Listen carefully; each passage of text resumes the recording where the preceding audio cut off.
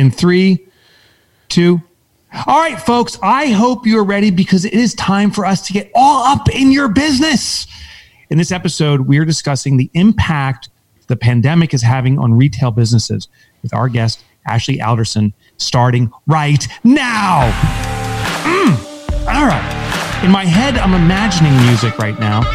Welcome, everyone. I am Mike Michalowicz. I am the author on a mission. In fact, if you're watching the video right now, I'm in my office. Wall, I got a brand new sign that says eradicate entrepreneurial poverty. That's always been my mission. And I have a sign to remind myself every single morning. And you know what that is. That is that perception that you are wildly successful because you own a business, that you're making all this money, that you just hang out and do whatever you want, whenever you want. But the reality is you're working your tail off and you're not making money. We close that gap. In this economy, this new economy, the world depends on small business success more than ever. The world is starving for your success. So you got to bring it. And we are here to help you bring it. I'm also joined in studio by, virtually in studio because the little pandemic sitch, with Kelsey Ayers. Hey, Kels. Hey, hello, friend. Thank you for listening to us. And Jay Kablonster's here. Hey, what's up? And Amy, you changed your name back to Amy Cartelli. Hey, Amy.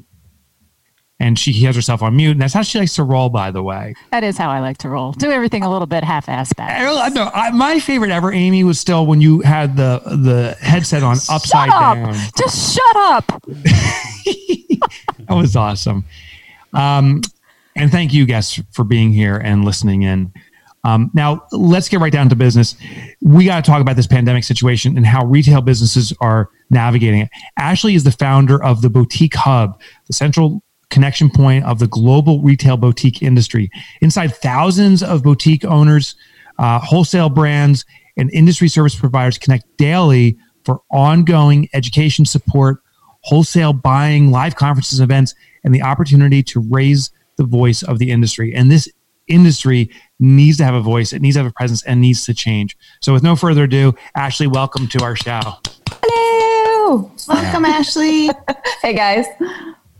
So Ashley, it must be crazy. What's it like? You're in Wisconsin. What are things like where you are right now with the pandemic going on? Yeah. So where we're at, we are locked down more than any of the other states around us. So locally there's not a whole lot going on. So it's really forced so many businesses, if they aren't already online, to get online and to market in such creative ways, which really makes me excited because I think there's going to be so many new opportunities that come from this because everyone's been forced to pivot and to audit how they're doing businesses and get creative. But it doesn't feel that way, right? I mean, people aren't like, oh, this is amazing. No. This is opportunity. What are retail owners feeling like right now? Well, there's different types of retailers that I would say are taking it different ways. 2 different types of retailers we work with, the brick and mortar mom and pop retailer, and then the e-commerce business, or maybe someone who has a combination of both, more omni-channel. And I would say those that were more omni-channel, they found their stride because they realized they had to be on social media. They had to be doing videos. They were finding new ways to reach customers, and more so, I would say, build relationships with customers just by connecting to the chaos that we're all living in. And then the brick and mortar retailers have figured out, you know what, if I want my brick and mortar to succeed, I can't put all my eggs in one basket. I have to figure out how I'm going to create a second revenue stream by being online and giving people online the same experience I'm able to give them in store. So when this all started, that was a lot of curbside pickup. It was live selling. It was delivery. It was, driving by and tossing something up onto your porch.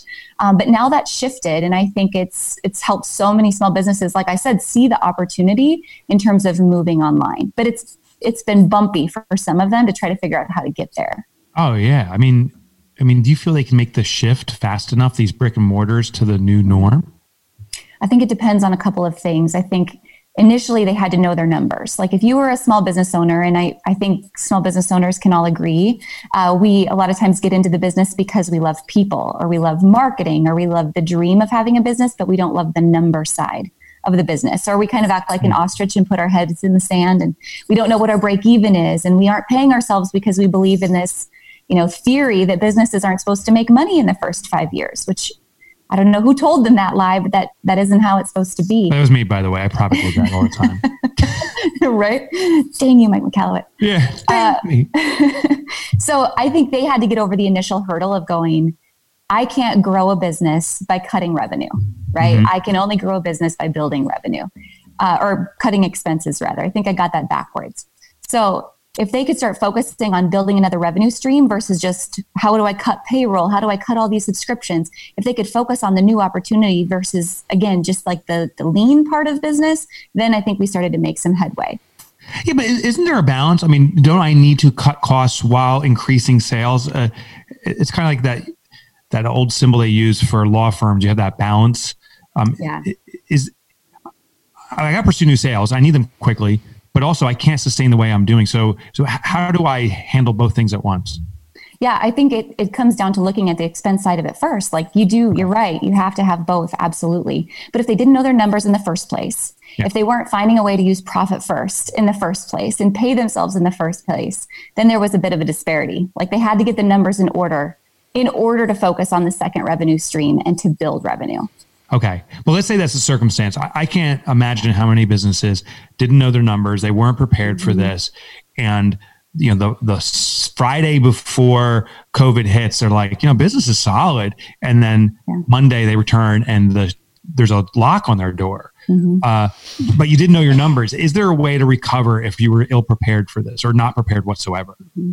Yeah, absolutely. I think obviously going into knowing your numbers to getting into the break even and understanding where can I get lean. But then I think it's just going back to why are we in business in the first place? To me, the recovery is going back to we're here not just to sell a widget, not just to make money, but also to serve people. And in my opinion, a greater good, right? So I think the businesses that pivoted understood internally what they needed to do to pivot, but then externally started to immediately reach out to their customers because not only were they on this like brand new ground that they'd never been on before, but so was everyone who was shopping with them. So if they could get into their marketing and start going live, start talking about homeschooling with their kids or what they're going to make for dinner tonight because they haven't cooked a meal in the last month, right? Or like this new normal that they're all in. All of a sudden, we started to see real community being built around these small businesses that I don't think existed to this level before that, right? I think the media paints this picture of a retail apocalypse that's happened for the last several years. But really, I think what it is people are starting to realize more and more that people want to do business with people. And that's what makes small businesses so special is that personal connection. So the business owner that started to climb their way out of this the quickest is the one that went back to the personal connection that made them so special to begin with. It's you and I doing business together through social media, even though I have a brick and mortar, or maybe I have a website, but it's getting present through video and getting present through our marketing that really started to help them get traction, and money follows eyeballs. Right? The more they could build relationship through marketing, the more they could show up and just relate to this crazy world that we're all in. Then as they started to offer more products, now that second revenue stream can start to build. Okay, so this makes sense, but I wonder if we can boil it down to some very practical steps. Hey, Amy, what's that eyewear store here in Boudin? Is it Eve's? Evie's, yeah, Evie's Eyewear. Have you ever been in there? I haven't. Okay. But Ron has, and he loves it. Who does? Ron. Oh, Ron. Okay. So Evie's Eyewear actually is this little boutique retail store. It's a higher end eyeglasses. And, I guess this is the kind of the polar opposites, but there's the Walmart down the street. Yeah. You can get glasses for $10, or you can go to Evie's or Eve's and you can get them for $500, but they're shuttered. Walmart's still open. I see. And we're right across the street from them, right? I mean, yeah. So we see inventory piling up. They're still receiving glasses. What can they do, Ashley? Someone like that, what can they do to start winning over the community? I don't even know if she knows online marketing or any of that stuff. She's just been a presence in the community, but not an efficient marketer to the community, in my opinion. Yeah. Number one, I think she's got to be present on the most important social channels for her demographic, which is more than likely Facebook, Instagram, right? Okay. She's got to have an email list. And if she's got phone numbers, a text list. 4 most important things. Second, she's got to start showing up on Facebook Live and on Instagram Live. She's got to be able to go live in the store, talk about the glasses, talk about whatever product she can still market during this time, right? And just start to build that personal connection. Third would be, what's the value proposition? Why would I shop with her versus Walmart? What's the difference, right?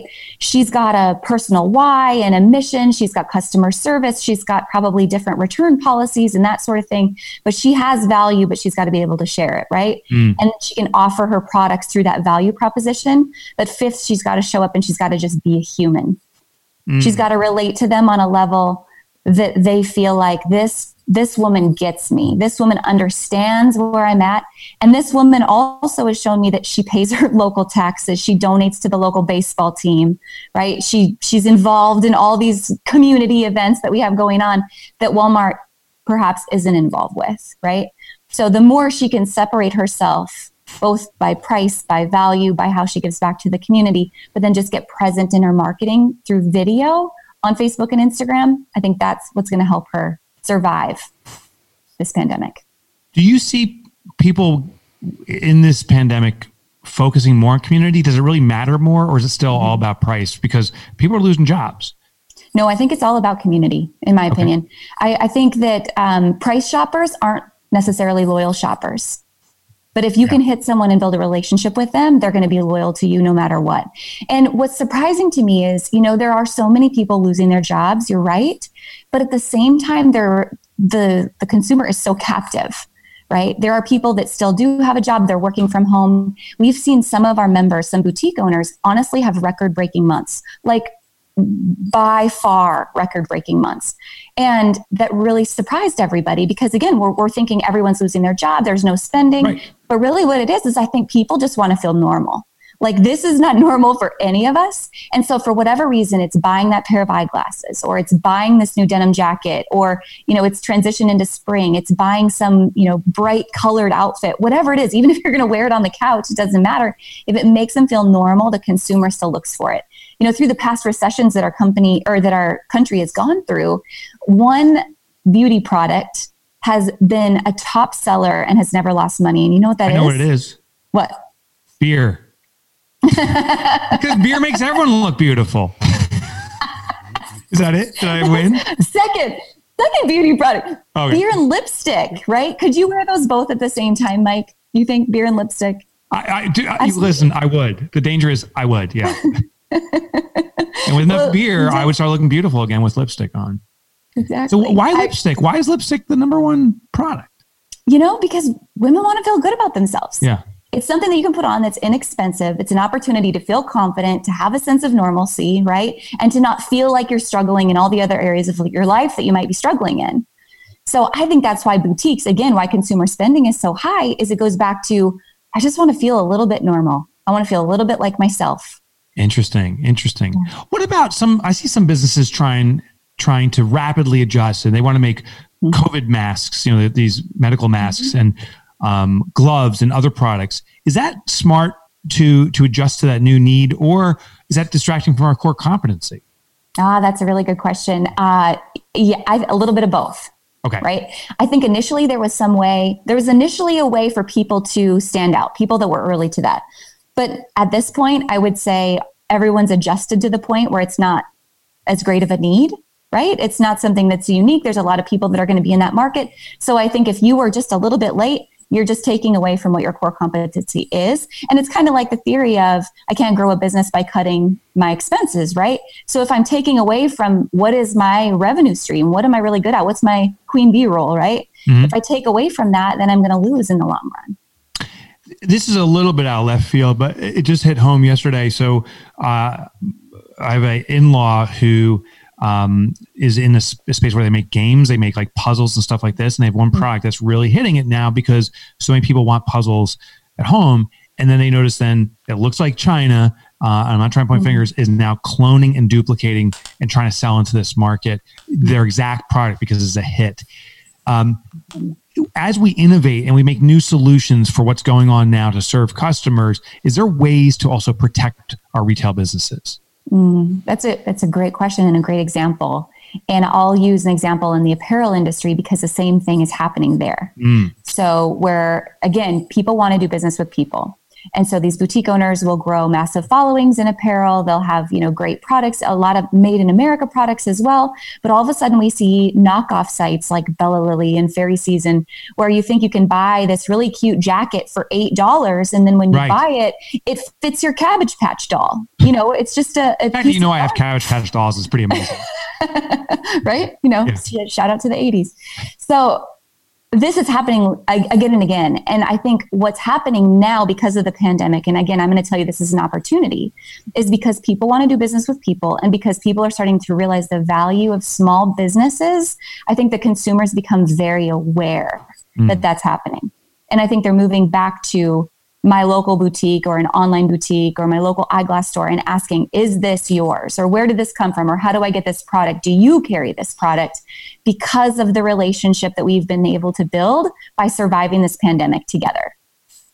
We start off by saying there were some opportunities or maybe great opportunities in this market. Yeah. Is there ways that retailers can permanently bring about more efficiency, more results, more sales, even as things return to, a new normal, but as things return to something different than we are currently experiencing, back to some of the old ways? Or are we going to slip back as retailers? Oh, I just had this great conversation with somebody yesterday who said, I started this business because I wanted more freedom. I wanted to be home with my kids more. Like I wanted all these things, but I found myself in my warehouse, working 14-hour days just in the hustle and the grind, right? And I know Mike, number one, she should read Clockwork, right? She should figure her QBR out and go through that whole process. How I look at it is, I think this is an opportunity for people to get back to what is their why in the first place, like connecting back to why did I start this and what do I want? And am I running the business or is the business running me? And then once I understand that, holding firm and setting my boundaries, I look at it as a 4-step process. So when a boutique owner, when a small business owner goes back to business, I think every single week we can approach our week with this 4-step to-do list. List number 1 is looking at what are the actions that have to be done every single week in my business. So it's scheduling social media, it's working with vendors, it's reordering, it's taking photos, it's my staff meetings, all the things that have to be done every single week. And as we have staff, we add on a layer of what does my staff have to do every single week? And I'm going to come back to that list in just a second. So every single week. List number 2 are what are the big rocks? What are the things I have to do this week? What's the 20% of my list that's going to get me 80% of the results? What's really going to move the needle this week only? Number 3 is what's my later list? So what's anything that doesn't fall on list number 2? Like the things that keep you up at night and you need to write down on your nightstand that you can come back to later on. I always put those on Trello. That's my list number 3. And my list number 4 is what am I going to say no to this week? What am I going to outsource this week? And specifically, if there's women listening, women a lot of times get lost in the trap of yes, because we don't want to disappoint someone. So yes, I'll take that call. Yes, I'll take that meeting. Yes, I'll do that thing. But we have to look at our schedule every week and say, okay, for the fun of it, what is one thing I'm going to find and say no to? Just to see if I can do it, like as a personal challenge. What am I going to eliminate this week? So that's list number 4. I'm going to eliminate it. I'm going to outsource it. Now I come back, and one of the things that we do for small businesses is we have a planner, a day planner that is just for business owners with tips, checklists, all the things, financials, tracking sheets, all in one specific spot. So we come back to a planner, any planner, and we look at list number 1, and then we start to time block. And we're all familiar with time blocking and overlaying. What am I going to do this week? And what is my team going to do this week? But more importantly, what's my personal boundary this week that's relevant to my big why? So if my big why is freedom with my family, then you can bet my kids' basketball games, my kids' soccer games, date night with my husband, like those things all get time blocked and overlaid first. And then I go in and I just start to piece in whatever's on list number 1 into the outliers of my days, like however many hours I choose to work that week. But more importantly, I also have my time. Amy Porterfield calls it her tiger time. I call it tiger time because I will literally bite your head off if you come into my tiger time. And that is first thing in the morning. Like I'm most creative between 7 and 9 a.m. So that's my time to work on my list number 2, which is what are my big rocks this week. So as long as I have my tiger time and my big why mapped out, then everything in my list number 1, which is what has to be done every single week, can be overlaid and time blocked on top of that. So if we can look at that 4-step process every week, I think we can get back into setting the boundary of how do I want to go back into business, right? And execute it from that point. I love that. How do we want to go back into business? That's wonderful. Ashley, before we let you go, I want to know a little bit more about the Boutique Hub and where listeners can join your organization. Yeah, we service the global boutique industry. So small businesses in retail, women's apparel, children's decor, home beauty, you name it, online or off. You can find us at theboutiquehub.com.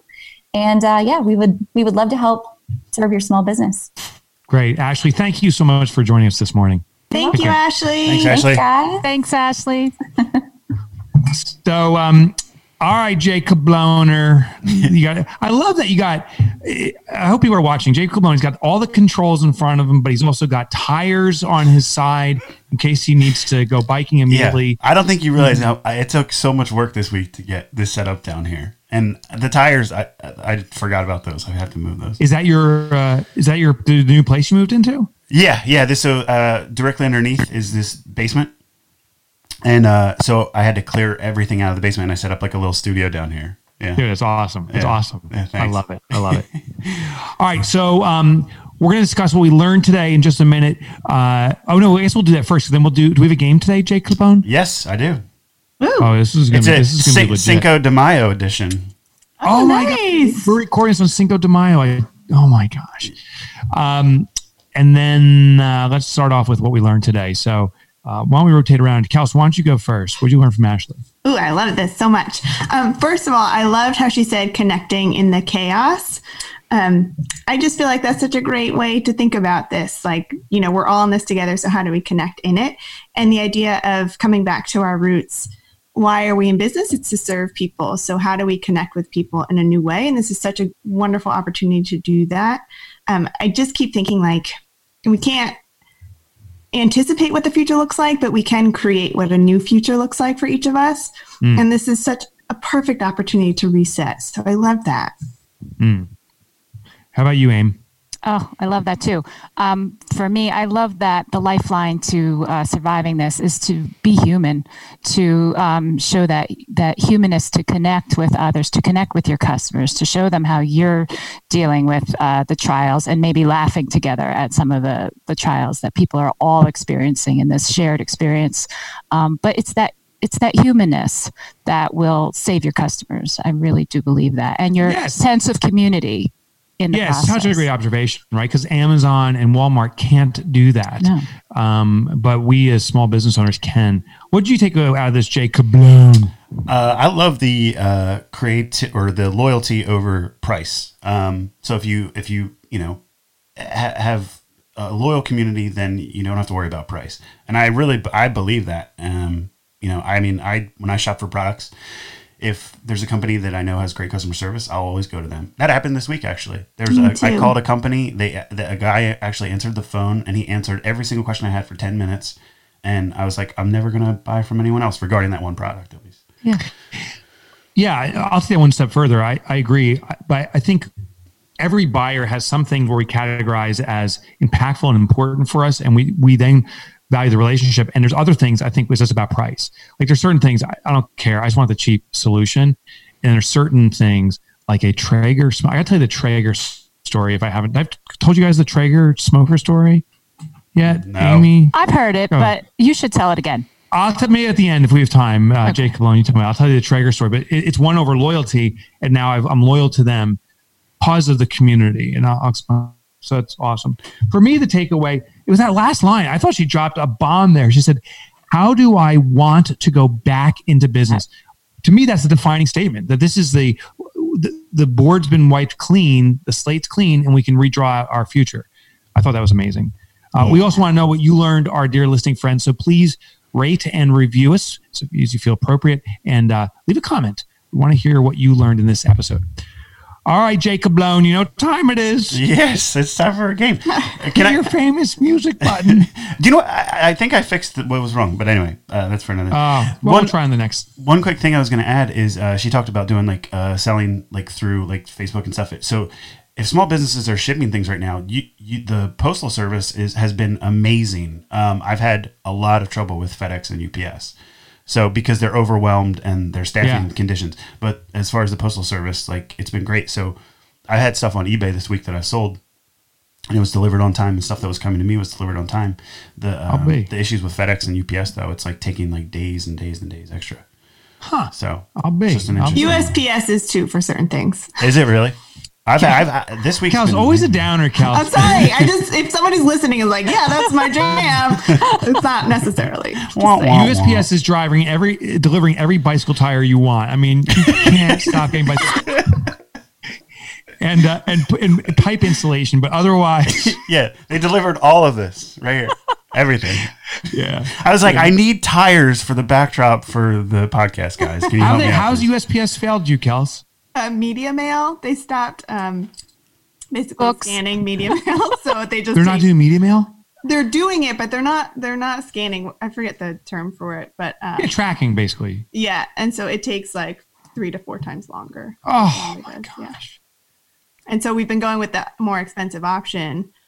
Just make sure we can track and get stuff there. Yeah. Okay. All right. Jacob Lone, throw us a good game before Kelsey brings us any more downers to us. Sorry, guys.